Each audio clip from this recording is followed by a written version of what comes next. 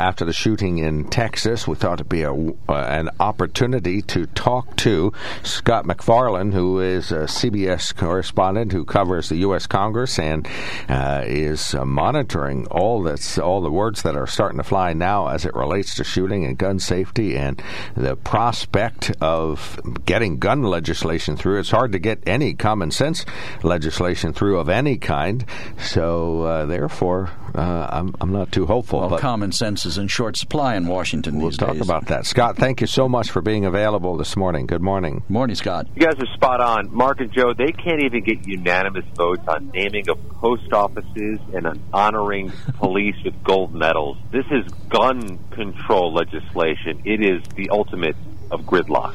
Well, we talked to you about 10 days ago. We talked about the fact that we were basically in gridlock minus, maybe some exceptional bill that could go through that just seems to really garner bipartisan support. Is there any sort of a bipartisan, Senator Toomey coined the phrase, a common sense gun law that would make us safer? That would, I think, be in relatively short supply as well there? There was some momentum during Senator Toomey's first term. You'll recall after Sandy Hook, they called the bill here in Washington the Manchin-Toomey bill, which would have addressed background checks. And there was some momentum, but there not only were a shortage of Republican votes, there were actually some Democrats who defected on that bill as well. It expired. It evaporated. There was some discussion from Senator Manchin about resurfacing that after the Buffalo tragedy on May 14th. Well, this morning, I bounced back and forth among the three cable networks for my morning news. And on MSNBC, Joe Scarborough was blaming this on Republicans. It seems to me that, you have, when there's a white shooter, it's white supremacists. When you have an Hispanic shooter, it's the guns. How much is the media responsible for this lack of ability to get something done, or isn't it at all? If you choose to consume news in an echo chamber, you're going to have a very singular and solitary diet. If you choose to consume only your news out of news sources that echo your own beliefs, that will not provide a diversity of voices, you're going to suffer in terms of your editorial dietary intake. I think the media needs to reflect and give voice to all sides of issues, especially an issue as divisive as gun control and gun rights. That being said, there's going to be some kickback today. I promise you, there'll be kickback against politicians who say today's not the day to talk about gun control or gun law. That bromide has been used after previous mass shootings, and it is a point of sensitivity for those advocating for gun control who will argue today that this is the perfect day. This is the ideal day to discuss gun policy while the nation has its attention focused on it. Well, is it gun policy, or would it be something, for example, like red flag laws? Would there be any chance to get those passed? It seems to me like they might do more, considering all these people seem to have manifestos or they have put things on social media that tend to give you some warning of what they're up to. I mean, are these the things that could pass? You're spot on. In fact, the most vocal proponent of gun control law right now is Senator Chris Murphy, who, when he was in the House, represented Sandy Hook, Newtown, Connecticut.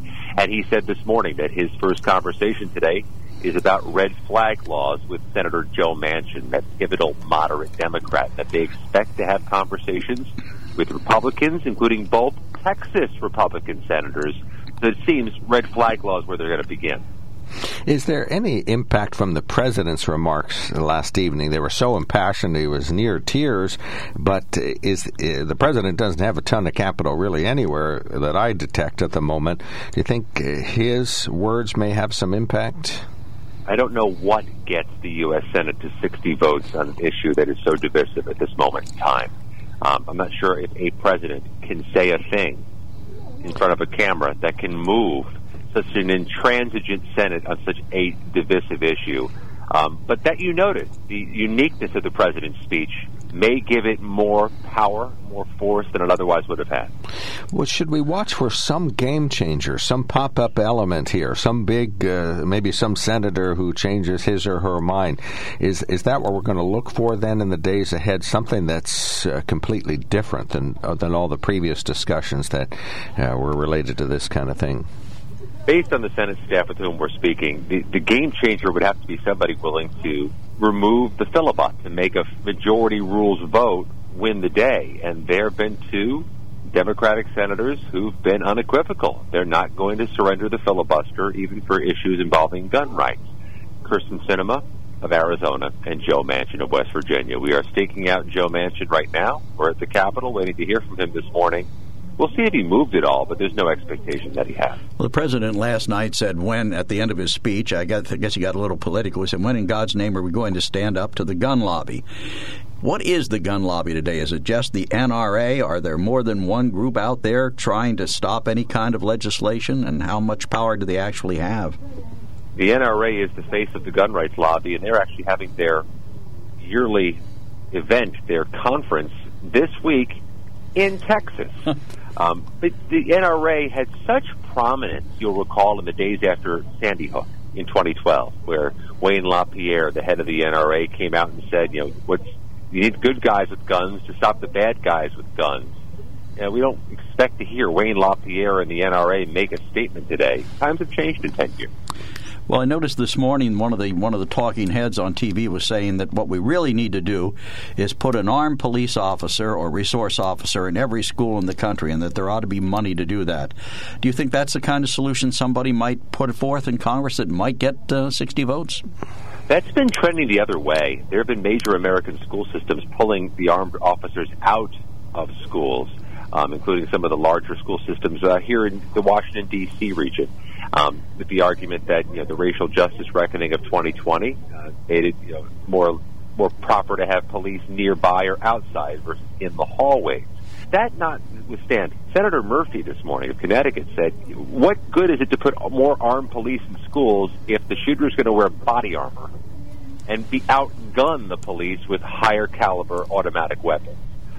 That's a public policy debate that will happen, but I expect that to happen on the local level.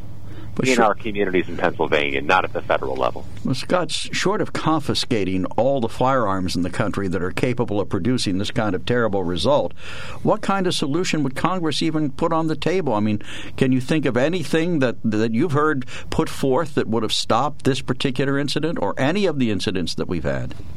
I think Congress will have a conversation about background checks and red flag laws. As we mentioned earlier, that'll probably dominate the day today.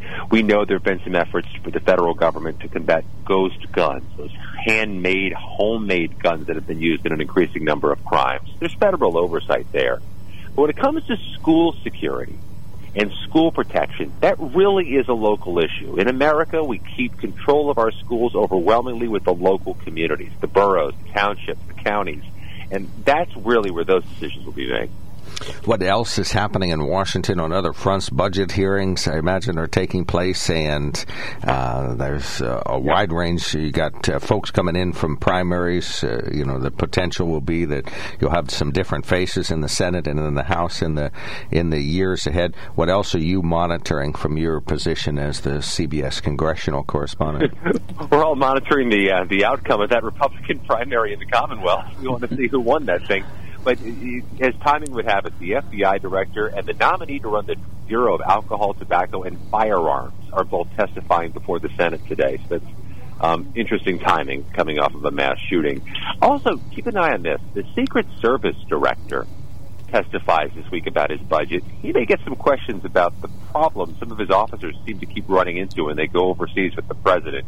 You'll recall the report last week about an incident in Korea involving two off-duty Secret Service officers. If it turns out, going back to the gun issue again, if it turns out that this young man, who apparently has an Hispanic name, turns out to be somebody who has maybe less than stellar credentials for being in the United States, do you think that will change the administration's stance on the border? This is a community that is 60 miles from the U.S.-Mexico border, a very Latino community, and one in which the victims, come from a community that's 60 miles from the border.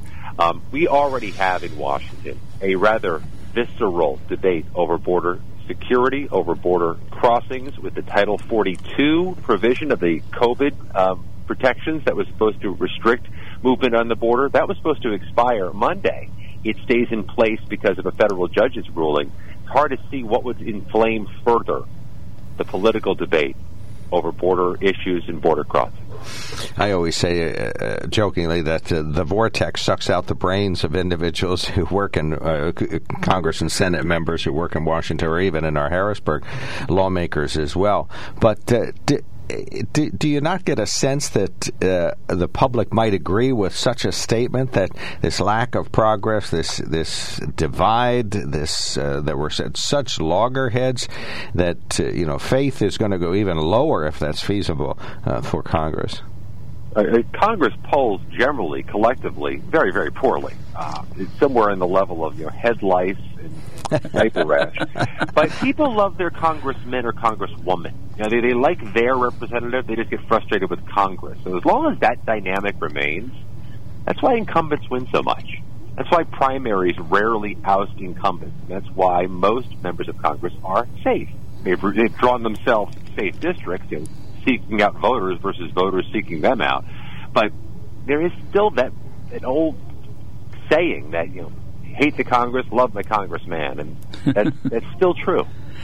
If you were to tell us what you may have gleaned from your fellow correspondents or among people you talk to in Washington, do they have any feeling of who is more electable between McCormick and Oz?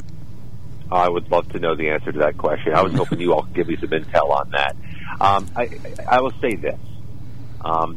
Pennsylvania does stand out as a state where Democrats are particularly bullish. And they are not bullish everywhere in this particular election cycle. But I think Democrats are quite confident in the nominees for both the U.S. Senate and for the governor's seat. And they see opportunities in the Republican opposition. They see an opportunity to win. I just don't hear that in Ohio. I don't hear that in Florida. So Pennsylvania, as it often does, stands alone. Well, there is an undercurrent in the state that considers Lieutenant Governor Fetterman to be something of a flake. His espousal of marijuana and his attire is different. Right. It distinguishes him. I don't think that's accidental. I mean, I think that's a strategy that has helped him succeed in Western Pennsylvania. Let's see what it does when you run statewide again. The Lieutenant Governor's race is different than a Senate race, but he's distinguished himself. Right, and we'll see him all over the state. Anything else you'd like to add? Maybe something important we didn't ask you before we let you go. Yours is my favorite part of Pennsylvania. My entire family is there. It is one of the most underrated, beautiful parts of America. Let me throw that out there unequivocally. Well, you're welcome to come here anytime after that kind of endorsement. Well, yeah, next time you're up this way, we do a live telephone talk show every weekday, 8:30 to 10. You're welcome to join us.